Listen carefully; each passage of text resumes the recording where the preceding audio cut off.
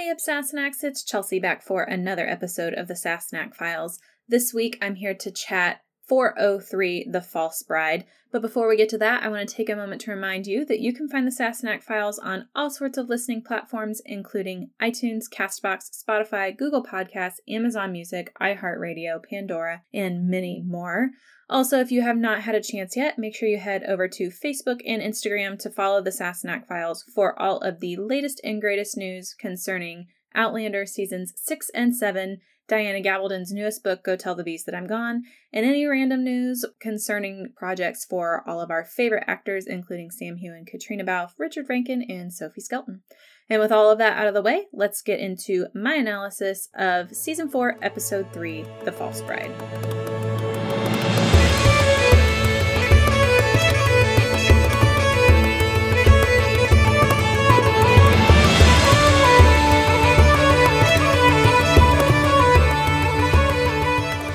Hello, everyone. Thank you for joining me for another episode of the Sassenach Files.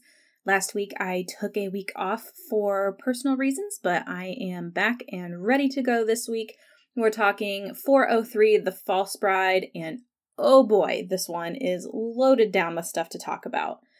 So without further ado, we'll just dive on right in. So the first thing that I want to talk about, since we've got two separate timelines going on right now, is Roger and Bree, because I feel like that is really front-loaded in this episode. I mean, the episode starts out with Roger. So I think that this episode is kind of where things started to tank for the Roger character in the fandom. And so I'm going to try to do some CPR for those of you that are not quite understanding his character or think he's a jackass. Because I promise you he's not, and I think that a lot of it is portrayed in the writing of this show, has nothing to do with Rick Rankin's portrayal of it or the character that Diana created. It's just that he's not well written, especially in this episode when we get to his reactions and things like that. So we're going to break down, kind of deep dive into the emotions of Bree and Roger during this episode. And then we will take a beat and get into the Jamie and Claire half of the episode. So, The False Bride opens up. It is 1970 in Inverness. The job is done. The manse is sold to Fiona and her lovely new husband. Aren't they cute together? It's so adorable. Especially because when we last saw Fiona, she was crushing hard on Roger. And now she's found happiness and is buying the manse, a place that was so important to the beginnings of this story that we're now completely and totally in love with. So it's good to know that it's in good hands, and I'm sure Roger feels that way too, seeing as it's his childhood home. I think it would probably help to see it going to someone he knows is going to take care of it. So that's where we're at. Roger is kind of cutting all the tethers. He's floating loose in the air. Where does he go next? Does he move back to Oxford? Does he go to Brianna? He's at a point in his life where he's ready to make changes and settle down. And this is a giant impact on his actions later on in the episode, because I think that's something very important to understand about these characters of Bree and Roger. When we're looking at kind of their relationship, it breaks. Because at this point, it's been 2 years. The last time we saw Bree and Roger, it was 1968. And yeah, things looked really promising, but to be honest, they didn't really know each other that well. And so fast forward, we spent the entire back half of season 3 and the first 2 episodes of season 4 with Jamie and Claire. That also gives you an inside view into how long Jamie and Claire have now been together at this point. 2 years, 18 months, something in there is how long Jamie and Claire have been together. They're settled in their new life together and wanting to find a home. That is one of the huge parallels in this episode. We'll see this time and again, how the writers have taken 2 completely different timelines and 2 completely separate couples, and they weave their storylines in, and we see parallels, we see symbolism within the 2 plots that reflects something that's happening in the other plot and timeline. So I'll point those out for you as we go along. But I find it extremely interesting that they have kind of picked and chosen different points along the way as a callback to what's happening with the other storyline as well. Whenever we see Jamie and Claire, it's just interesting to note that they're back to Jamie and Claire, right? The adjustment period is over. And for us watching the show, it's very easy to, sometimes they put the timestamp on the bottom, but it's very easy to kind of overlook that 3 seconds or to forget what the last timestamp on the last episode was and be like, okay, I don't really know how much time has passed. Like, oh, great, this is the year 1772. Okay, cool. Because it's so easy to forget what year we actually ended up in whenever Claire went back to Jamie in the first place. So 2 years, it's been 2 long years. It's honestly kind of surprising at this point that Roger and Bree are not any more developed in their relationship than they are. It plays very awkwardly, and I think that was the intention of it, especially between the actors, to not really know where the emotions were. It's just very like, oh, hi, and they dodge around each other. Are they gonna kiss? Are we not gonna kiss? Are we there yet? Well, let's just hug awkwardly. Okay, cool. I'm sure Roger would just love to lay one on her, and I think that she's kind of being shy about it too, which is very uncharacteristic of Brianna. She's normally very upfront and straightforward with what she wants and what she thinks. But for some reason in this instance, they're just not clicking. And it really makes the viewer wonder, what the heck is going on with these two? Have they been broken up? What are we seeing here? And I think that is one thing that the show did a poor job of. We're just kind of thrown into their relationship, and it seems very, very fast. The whole thing seems extremely forced. And whenever we're comparing the couples of Brianna and Roger to Jamie and Claire, of course we're more invested in Jamie and Claire as a couple because we spend more time with them. How can we be expected to be as invested in Brianna and Roger as a couple when we've spent all of 2 episodes watching them be a couple, and we've spent 4 seasons watching Jamie and Claire be a couple? And for all intents and purposes, Brianna and Roger should have had the same amount of developmental time. That's why viewers don't appreciate their relationship. Show-only watchers, I should say.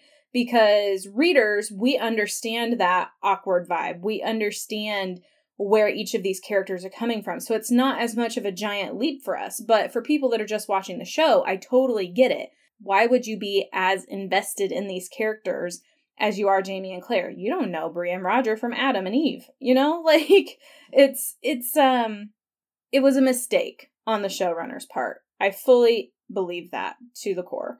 So like I said, I'm going to try to enlighten viewers that are interested to know more about Brie and Roger and kind of where they're coming from in this episode, so that maybe it helps you understand their characters a little more down the line and maybe makes your opinion just of how cowardly or mean Roger is just maybe take it down a notch, because I really feel like he is a misunderstood character in this show. So Roger's coming to the U.S. for a Scottish festival. This is the cover story. He's been asked to perform at this Scottish festival. Really, he just wants to spend time with Brie. And can you blame him? I mean, it's like Fiona said, he is clearly in love with her. And the fact that they have made it 2 years in their relationship without saying, I love you, is kind of a red flag. I mean, I get it. You don't want, as a show, to say, well, all of this happened off screen and here we are and they're just this happy couple. We want to see these dramatic moments. I mean, we don't watch Outlander because it's all fun and giggles, but I think that was one mistake, that it was more about their love for each other than about the marriage proposal or the sex. So that was mistake number 2 of this episode. When we get to the Scottish festival, I mean, first off, the set dressing for this Scottish festival was absolutely awesome. I want to go to this Scottish festival so bad. It just looks so cool. And they pulled all of the 70s garb into it. Everybody's in their tartans and they've got the era appropriate cars and clothing and everything's dressed up. And it's a traditional Highland Games environment. What I found really cool about it is that when they're walking into the Scottish festival, you kind of see all the booths in the background as they're talking about, Brianna says, my mother told me men in kilts are irresistible, being really flirty. and they pass a booth that says, America's oldest Scottish festival. And I had something click for me in that moment, because this festival that they are at right now is the gathering that John Quincy Myers was talking about to Jamie and Claire when they're in the wagon headed up into the Blue Ridge Mountains. And he's talking about, all the Scottish settlers come there and trade goods and all of this stuff. That's where a gathering took root in the Appalachian Mountains back in the 18th century. People would come down from the mountains, particularly Scottish settlers. They would all band together. It would be a solid week or 2 weeks of trade, commerce, telling stories, meeting old friends, playing games, all of this stuff. And this is where the tradition of the calling of the clans came from. And this is explained a bit more in the Fiery Cross, but it's not included in the show, which is why I'm taking time to explain it here. They would all sit around the bonfire at night and announce who had come that day, who was there. And so that's where it's the McDonalds are here, the Gordons are here, the Mackenzies are here, so that everybody knew who was there. And so that's where this tradition came from. But it's interesting to see the evolution of the Scottish festival into what we see in the 1970s portrayal, where it is very much all fun and games and ceilidh dances and sword dancing and, all kinds of fun stuff that we typically think of when we think of a Highland Games in today's society. But it served a very real and practical purpose back in the 18th century. And so I think that that's something that overlays over the plot. So it's interesting to see the evolution just in a couple minutes. So this episode accomplishes a lot. And this keeps happening throughout the episode. So like I said, I'll make sure to point it out. The ceilidh dance. There was a line where, because this is all very foreign to Brianna, she is using the Scottish festival as a way to embrace her heritage, but it's also reminding her a lot of her mom at the same time. And I love how Roger reaches out and says, I'm sorry, is this hard for you to be here? I don't want to upset you. And she said, it does remind me of my mom, and I worry about her because I wonder if she ever found Jamie, and I hope she's happy. And this is also a parallel because we get a similar scene between Jamie and Claire, where Claire is talking to Jamie as they're riding their horses through the wilderness towards Woolham's Creek. And they're talking about, what did Brianna decide to do with her life? Because when Claire left, it was all up in the air. She had just withdrawn from Harvard and didn't know where she was going in life. And Claire is telling Jamie, I don't know what she decided to do. I hope she found something that she's passionate about. I still worry about her every day. And Jamie's saying, Dinna fash, you're always telling me how quick-witted she is. I'm sure she's fine. So they're having these mirrored moments where they're talking to their significant others about how much they're worried about each other.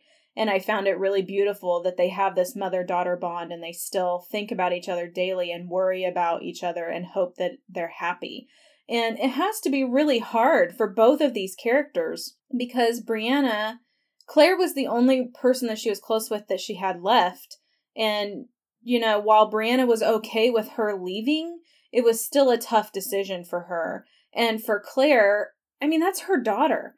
And she knows that, yes, while she's happy with Jamie in the 18th century, and ultimately that was the decision and the sacrifice that she made, she also knows that potentially her daughter is growing up, getting married, having kids, and she's missing all of that. And above all else, she knows where her daughter was emotionally when she left, and so she doesn't have that closure of knowing whether Brianna found what she was passionate about in life, whether she found love, whether she is okay. So that has to be really hard for that to just be dangling in the back of their mind with no way to get real closure on it. So that's also important to take note in, because when you look at the whole issue of Roger and Bree, like I said, Roger is in a very, very different place from Brianna in this episode. And it's hard, I think, for them to convey this to each other because they have a long distance relationship. They, like Roger said to Fiona, they write, they have the occasional phone call, but they've really only seen each other 2 or 3 times in the past year. And so how much of a deep conversation where they talk about the really important things in life, how many opportunities are they getting to discuss those things when they only see each other in person 2 or 3 times a year?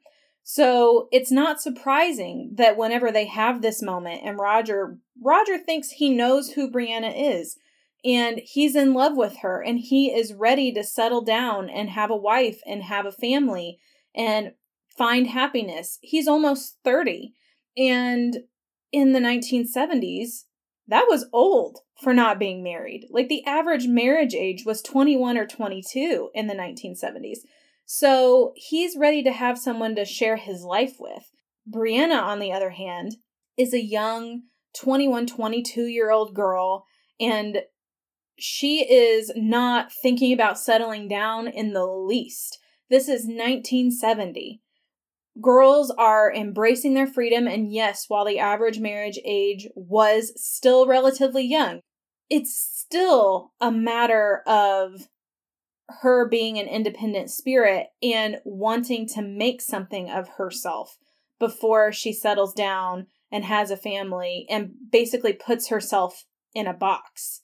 She becomes a wife and a mother, and she saw how hard that was for her mom to have a career and have a family. And I think that Claire is a huge inspiration for Brianna, and she wants to make something of herself in this life, but at the same time, doesn't want to complicate things by adding a husband and kids to that. She's just not ready for it, which I think is what she tries to explain to Roger in a lot of ways. She's not very good at communicating that to him, but also he didn't really give her a chance to communicate that to him either. He really just sprung the idea of marriage on her, and I really get why she kind of recoiled from it, because it's not something that she wanted. And it's like she says at the calling of the clans and the burning of the stag later the next day, she says, I may not believe in marriage at all. She's very up in the air about everything that she feels. She hadn't really internalized it and thought about it. And now that Roger is asking her to do that, she doesn't know what she wants. It's a very confusing time for her. And I think a lot of that stems from the fact that I don't think it's a question of whether she loves Roger or not. I think she does love Roger. And I think that that comes across very clearly whenever he's singing at the festival. And she looks at the picture and looks up at him, and she has these googly eyes looking up at him so adoringly. And she knows that he is singing to her and that he does love her. And I think that in that moment, she has kind of acknowledged that, okay, well, I have strong feelings for this guy. I'm willing to have sex with this guy. I don't think that she has admitted to herself that those feelings are actual love, because every person that she has admitted to loving in her life has left her. Her mom and her dad, Frank and Claire, were all she had. Her dad died when she was 18, and her mom left to be with Jamie. So Brianna has no one left that she's close to, that she loves. And I think on a very core level, she is scared to death that if she admits she loves Roger, he's going to disappear as well. And that's not what she wants. It's just the psychological insecurity of someone who has lost so many people that are close to her, that she doesn't want to put herself out there again. And I think that that confuses things in a lot of ways. She's not sure that she believes in marriage because she saw what happened between Claire and Frank, and that for most of their marriage, it was a loveless marriage, and that they found comfort elsewhere. That Claire's heart belonged to Jamie and Frank loved Sandy. And that, okay, so I'm going to put myself in a box and I'm going to commit myself to one person for the rest of my life. But at the end of the day, that person may not be who I was meant to be with. So I can see how all of this is complicating things for Brianna. And I think that Roger comes from such a conservative, traditional background that it is hard for him to see past his own beliefs to see what Brianna is truly struggling with. All he can think about is the hurt and rejection that he is feeling when Brianna says she doesn't want to marry him. because he loves her. And if you think about that, like, yes, he comes across extremely harsh. But if you think about what he's going through, the woman he loves just said, no, I don't want to marry you. I don't want to have kids with you. I don't want to spend my life with you. This is what he's hearing. It's not necessarily what Brianna is saying, but this is the disconnect. And I think that, yes, they both need to work on both their listening skills and their communication skills. But when you really think about what Roger is experiencing in this moment, how hard would it be for you to let someone sit there and say, yeah, I'm willing to sleep with you, but that's as far as I'm going to let it go? Because Roger has been that person. Roger has slept with women that he didn't love, and he knew he didn't want it to go any further than that. And so when Brianna is telling him the same thing, I will sleep with you, but I'm not going to marry you, he knows that she has no, or at least he thinks in his head, she has no intention of taking this relationship any further. And that stings more than anything else, because he was prepared to spend the rest of his life with her, and to him, pardon my language, but all she wants is to be fuck buddies. He doesn't think about how she arrived at the decision that she did. He's not thinking about how young she is compared to him. He's not thinking about her religious background versus his. Oh, well, she's a good Catholic girl. That doesn't mean diddly squat when your parents divorced and your one parent cheated on the other. It doesn't matter how traditional your values are. Like, that shakes you to the core. And as a person that has been through a similar situation, I can tell you that matter-of-factly, that it changes your ideas on marriage. It changes your ideas on any sort of commitment. And so I can understand how scared Brianna was. And knowing how I felt about divorce and marriage prior to that life experience, I can see where Roger's coming from too. So understanding that, I think, really helps you understand their characters as a whole moving forward. Because just because Roger is hurt by Brianna's decision and the way that she came across, it doesn't mean that he doesn't still love her. And just because Brianna was afraid to tell Roger that she loved him doesn't mean she didn't really love him. It just means that she wasn't ready to make that commitment yet. Bearing all of that in mind, we'll carry that knowledge on into season 4, because I really think that, especially when we get into Down the Rabbit Hole and Wilmington, it really, really, really helps strengthen our understanding of those characters, because season 4 is very intensive on Bree and Roger's characters, but without offering a lot of explanation into their point of view. That's why I felt like it was worth spending the first 20 minutes of this episode breaking that down for you guys, just so that you could kind of get some insight into it. Roger and Bree part at the Scottish Festival at the Calling of the Clans. It's heartbreaking. Rick Rankin and Sophie Skelton, they did a really good job portraying that uncertainty that you feel with a breakup that's kind of not really fully a breakup. I mean, Roger gives her an ultimatum, and he says, I love you all or not at all, which refers to the bracelet that he gave her. It's extremely frustrating as a viewer to see that, because you're thinking, well, if you really love her, won't you take her in any form? But I get it. He's not willing to have half of her and then have the other half not sure if she wants to commit. Like, that's a waste of his time. And I think he sees that. As much as it kills him to admit it, he sees it. So that's where we leave Bree and Roger this episode. In the meanwhile, weaved in and out of this craziness, we're getting Jamie and Claire's story. And one moment that I thought was really cool in how they did it, and there were a couple of these moments, and how they overlaid the story. The transitions were honestly kind of fascinating to me in this episode. When Bree and Roger were having their fight, for Bree it was about sex, and for Roger it was about something more than that. And so Brianna's feeling the rejection of Roger and blaming his rejection on some hypocritical view that, oh, so you'll have sex with girls, but you'll only marry a virgin. And he says, you're missing the point. The point is, I didn't love those girls. It's not because she's a virgin and he thinks she's, they have to get married before they have sex. That's not it at all. For him, he knows how he felt going into having sex with those girls and that he had no intention of following through with a commitment. And he doesn't want that for him and Bree. So that's the dividing line. When he says, you're missing the point. The point is, I didn't love them. I love you, damn it, but you don't love me. She says, I didn't say that. And he looks at her and he says, you didn't have to. That was so heartbreaking for me on so many levels. Like, I felt it like a knife in my gut because I'm feeling how these characters are feeling. Like, I know what they're going through, and it eats at me.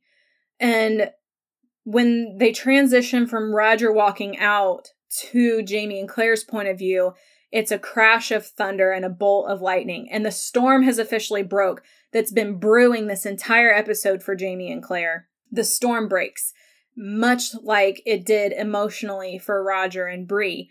It's been brewing. Everything looks like it's going to be all sunshine and roses and everything's good and great. And then, boom, all hell breaks loose. So I love that there was a literal storm in Jamie and Claire's point of view, and there was an emotional storm in Bree and Roger's point of view. So that was another parallel for this episode. And then the other transition that I was very fond of was when Bree and Roger are driving to the Scottish Festival, and they're weaving around this country road in North Carolina, and it fades to the same country road, but it's really just a cart path back in the 18th century. I really found that super cool to see how times have changed, but some things still stay the same. Outlander does a really great job with these transitions. I know I've talked about them before, but the transition in Through a Glass Darkly is one of those that is just like mind-boggling. There are quite a few transitions in the beginning of season 3, so I love how creative the Outlander team gets with how this is all put together. Jamie and Claire's storyline picks up right where Do No Harm left off. Do No Harm leaves off with the hanging of Rufus, and then the false bride, in Jamie and Claire's point of view, picks up the next morning. And Claire is standing on the porch, and you can see the tears in her eyes. She's really understandably shaken after what she went through the night before. And Jamie is talking to Jocasta about, you know what, we can't do this. We're leaving.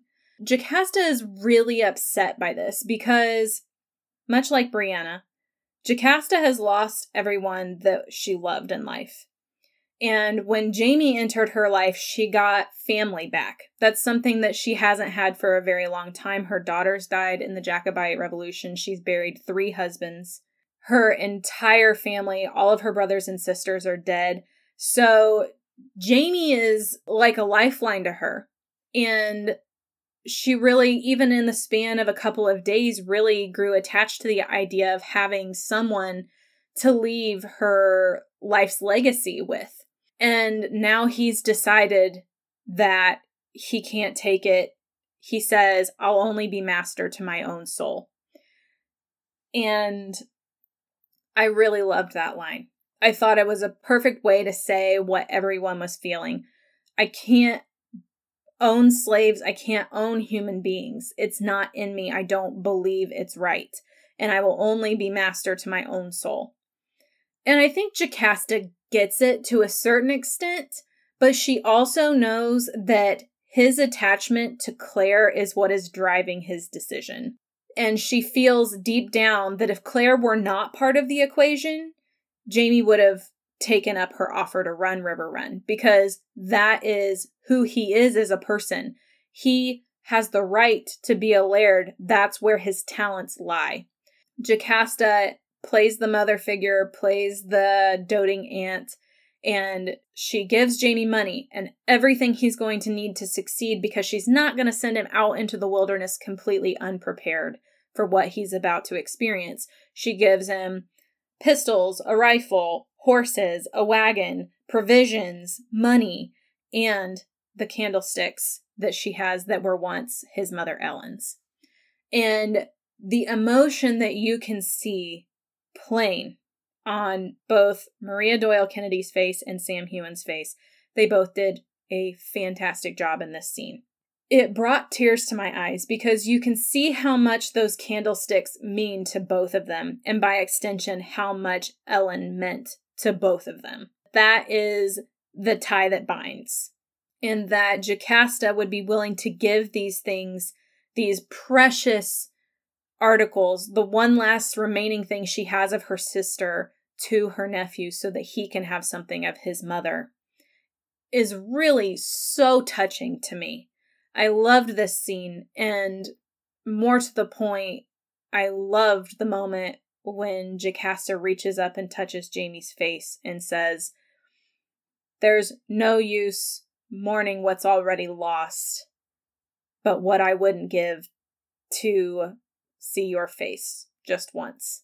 That has to be so hard, It's the one member of her family that she has it within her reach to have a life experience with, and he's leaving because he doesn't agree with how she is making her way in the world. And it's not that he doesn't love her, and it's not that she doesn't love him. It's a matter of belief. And I think to a certain extent, she blames Claire for that. Actually, there is no to a certain extent. She blames Claire for it. And so when we see the scene between Jocasta and Claire, it is two very strong women going head to head. And first and foremost, Jocasta cares about Jamie's well-being.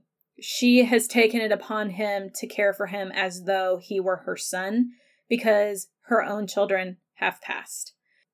Jocasta confronts Claire and she says, "I know how much you love Jamie. It's very clear to me. I'm not questioning that," she said, but she can't agree with Claire letting Jamie squander his talents behind a printer's counter. He was meant for greater things. He's no ordinary man, and he should be a leader of men, not a random print shop employee in the backwater area of North Carolina.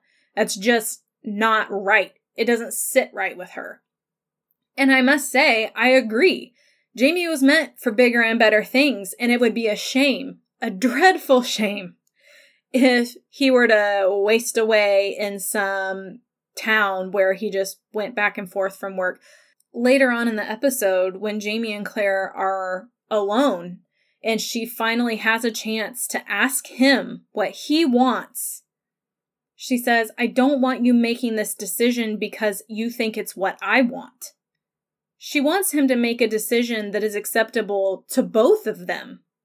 And yes, she told him she would rather live outside of the main conflict areas of the Revolutionary War.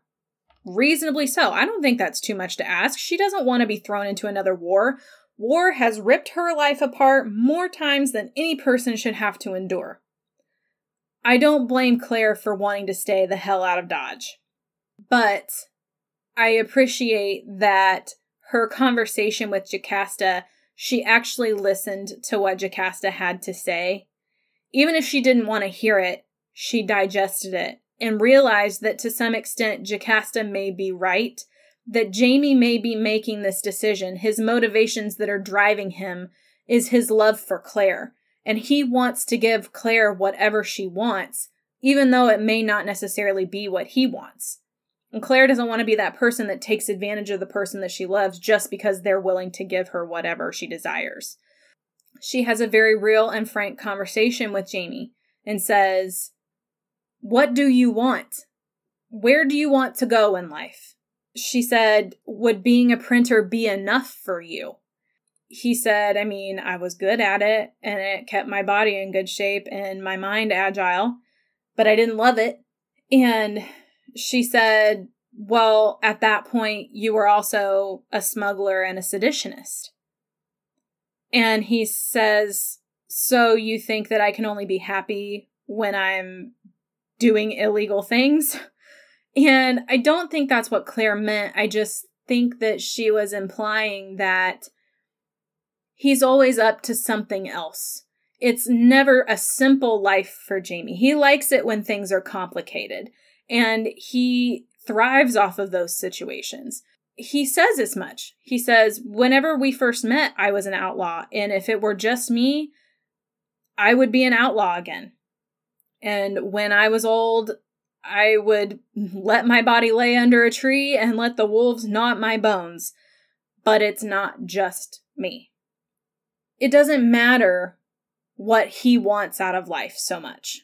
It's not just about him anymore. He can't afford to be selfish with his decisions because he has a family to think about. He has a wife to think about, and he has to do what's best for them. He feels that sense of responsibility and needs to make sure that they're secure and that they're safe. And if he's doing illegal activities, that doesn't bode well for a safe and secure life for his family. So this is what he's telling Claire, like, is this necessarily what I want? No. But is it what I need to do? Yes. I think this is a definitive difference from the Jamie that we met in season 1. A youthful, inexperienced, 22-year-old Jamie who was never responsible for anyone in his life. And now we see him 25 years later, and he's all grown up and he's making decisions that are best for everybody, not just him. And I think that you have to appreciate that arc in his character 100%. The sad part of the situation is that he feels like even if he's doing what's best for his family, he still doesn't have anything to show for it. And that's what he's saying, like, Claire, I would lay the world at your feet, but I don't have anything to give you. I think what he's kind of missing the point of it is that Claire doesn't need anything but Jamie. And I think that he is so focused on seeing what he could have given her with River Run that, like, he could have decked her with laces and jewels, as he told her in the season 4 premiere. If they had stayed at River Run, that could have been the life that they led, and they left for moral reasons. But it's a decision that they made, and it's a life of prosperity that they gave up. So I think that he is struggling with that decision a little bit. When they decide to take Governor Tryon up on his offer, something clicks into place for him because he has purpose. He has an end game. He has a use for his skill set. It's not an ideal situation for either of them. It's like Jamie says, if we do this, we're going to be making a deal with the devil. And I know that well. But the question remains, is it worth it? Is the payoff greater than the risk? And ultimately, they decide that it is, and they decide to take him up on his offer and create a home together, which is all Claire ever really wanted, and she tells Jamie as much. When he asks if she would rather move to Boston and have a fresh start there, and she says, Boston is not a fresh start for me. All I want is for us to build a home together. She wants a new area, clean from any influence or memories of her previous life. She wants to be with Jamie. He is her home, much as he said in season 1 that she is his.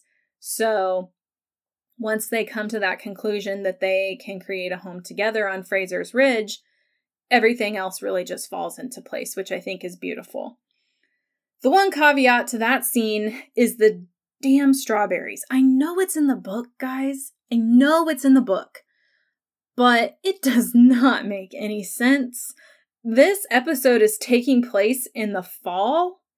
And strawberries are summertime crops. You're telling me that up in the mountains of the Blue Ridge 200 years ago when it was notoriously cooler, that you got strawberries blooming in like October?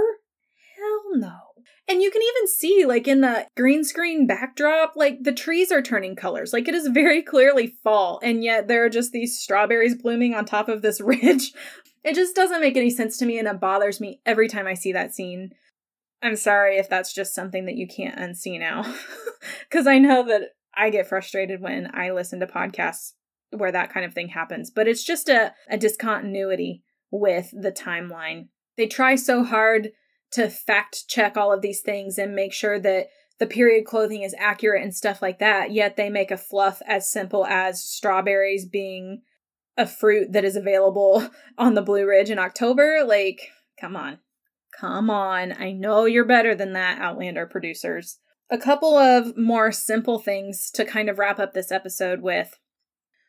We see Ian kind of gain a little bit of independence in this episode. His fascination with the Native Americans continues to grow tenfold.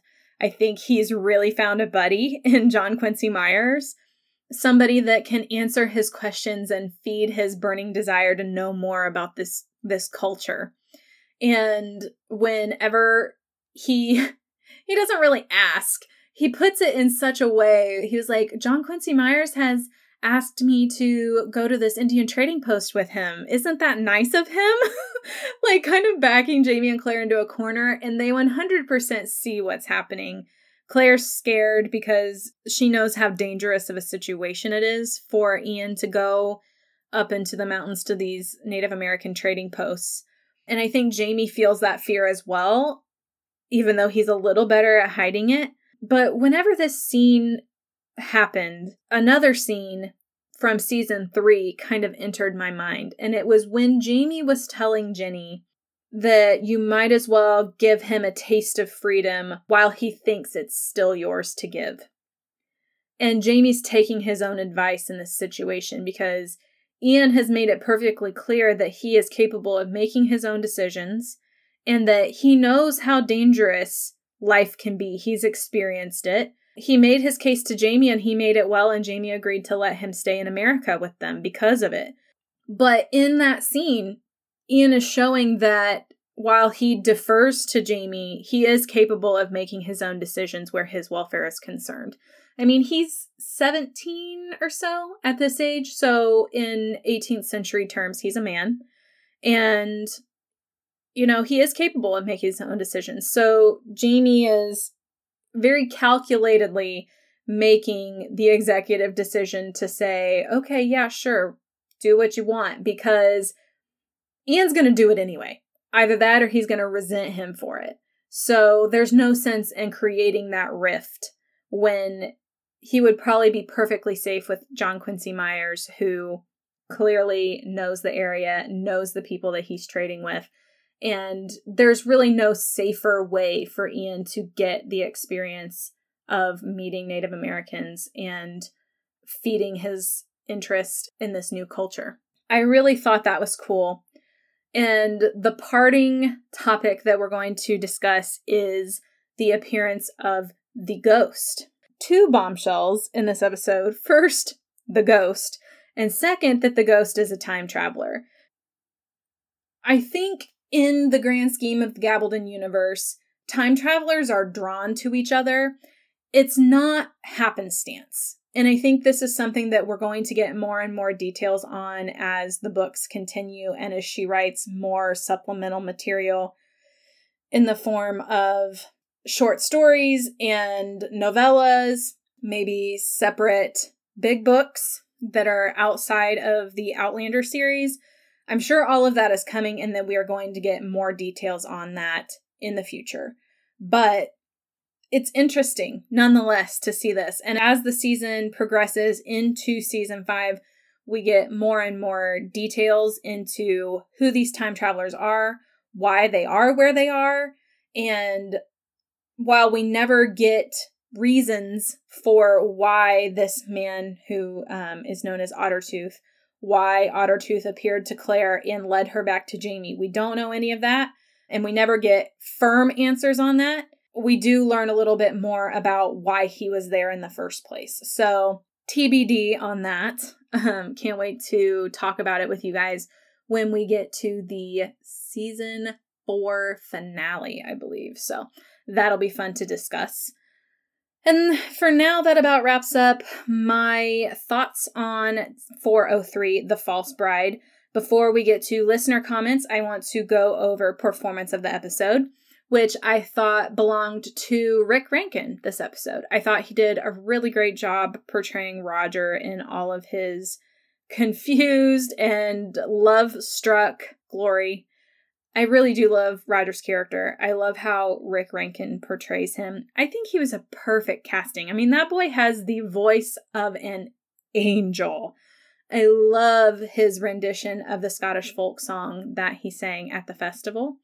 And hearing Roger sing is just soothing to my soul, especially as we progress into the seasons and things get more complicated. Watching these earlier episodes when life was so simple for Roger really makes my heart happy. So Rick Rankin gets performance of the episode for me.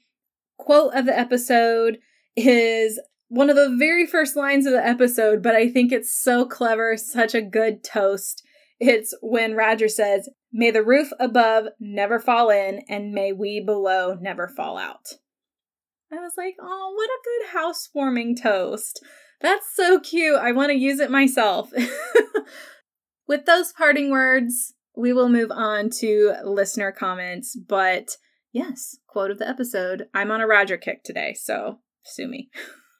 Alrighty, so from Facebook, Marty Myers-Albershart says, Brianna and Roger had cultural differences, and also there just were some in both cultures who still felt that way about being a virgin in their time.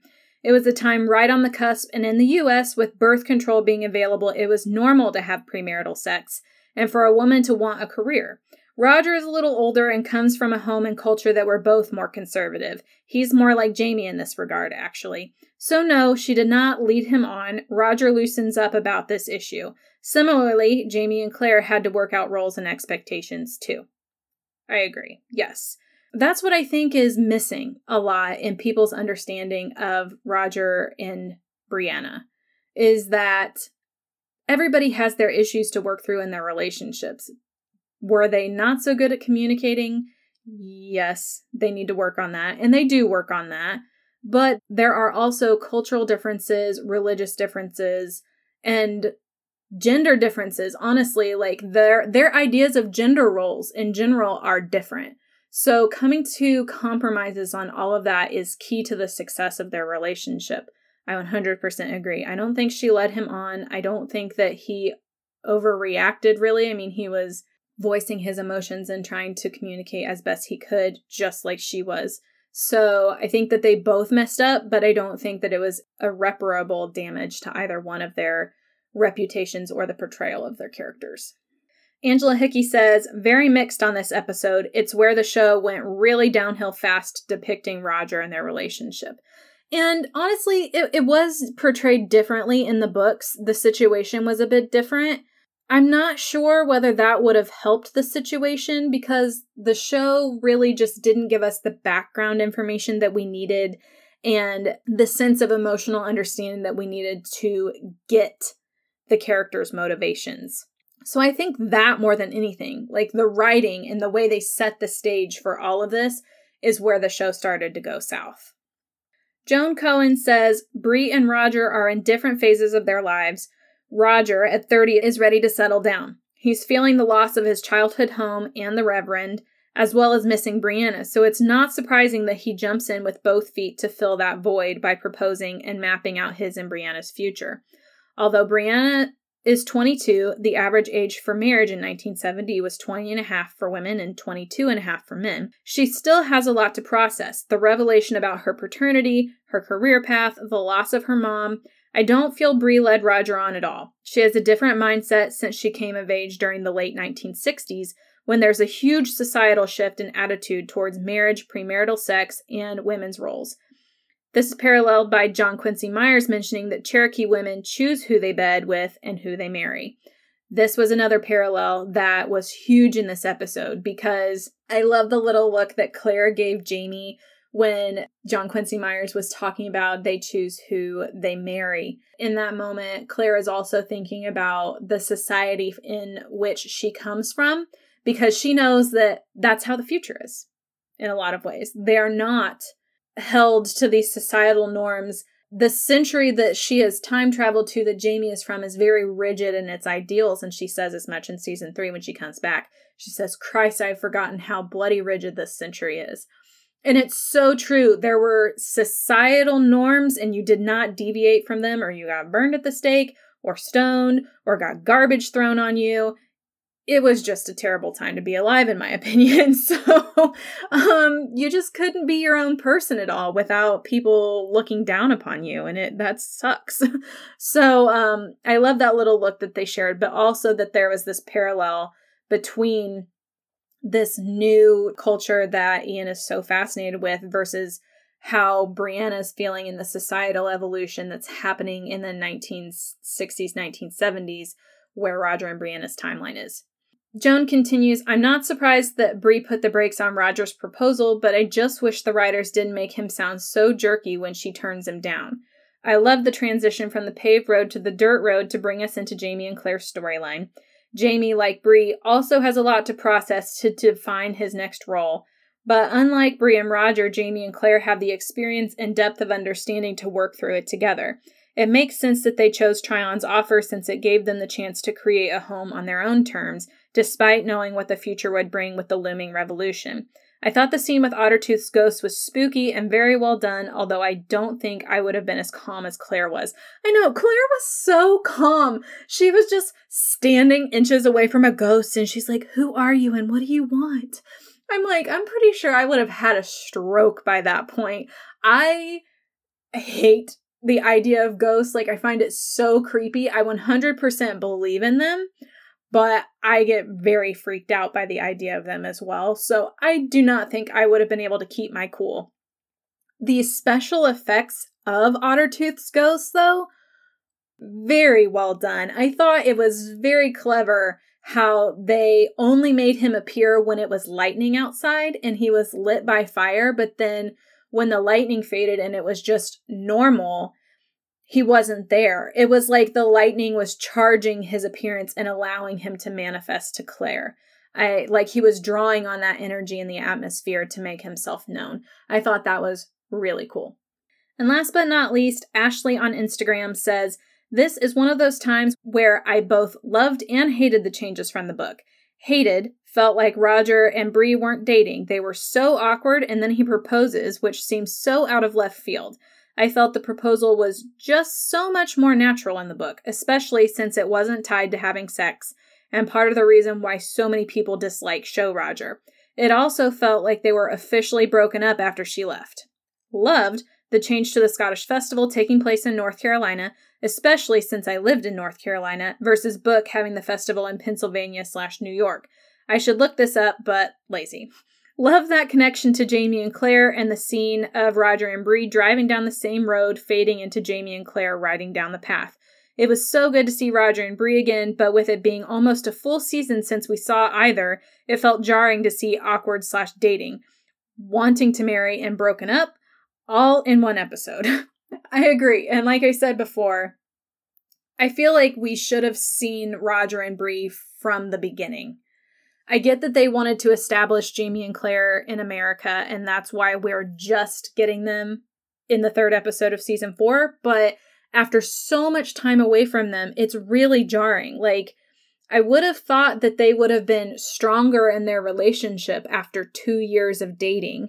And to be honest, there is a scene in season 5 where we see that they did see each other. And while they didn't see each other very often, they seemed to be in a fairly good place whenever they did visit each other in their respective locations. So it was really just very confusing to the viewer. I get why people are confused. With that in mind, Ashley, I totally get what you're saying. And that wraps up listener comments for this week. Next week, we're going to be talking about 404 Common Ground, another interesting episode. Season 4 wasn't one of my favorites, but I do feel like they tried to cram a lot into 13 episodes. So there's always a lot to unpack with each of these episodes. So make sure to join me next week for that. And until then, you guys stay safe out there, and I will chat at you later.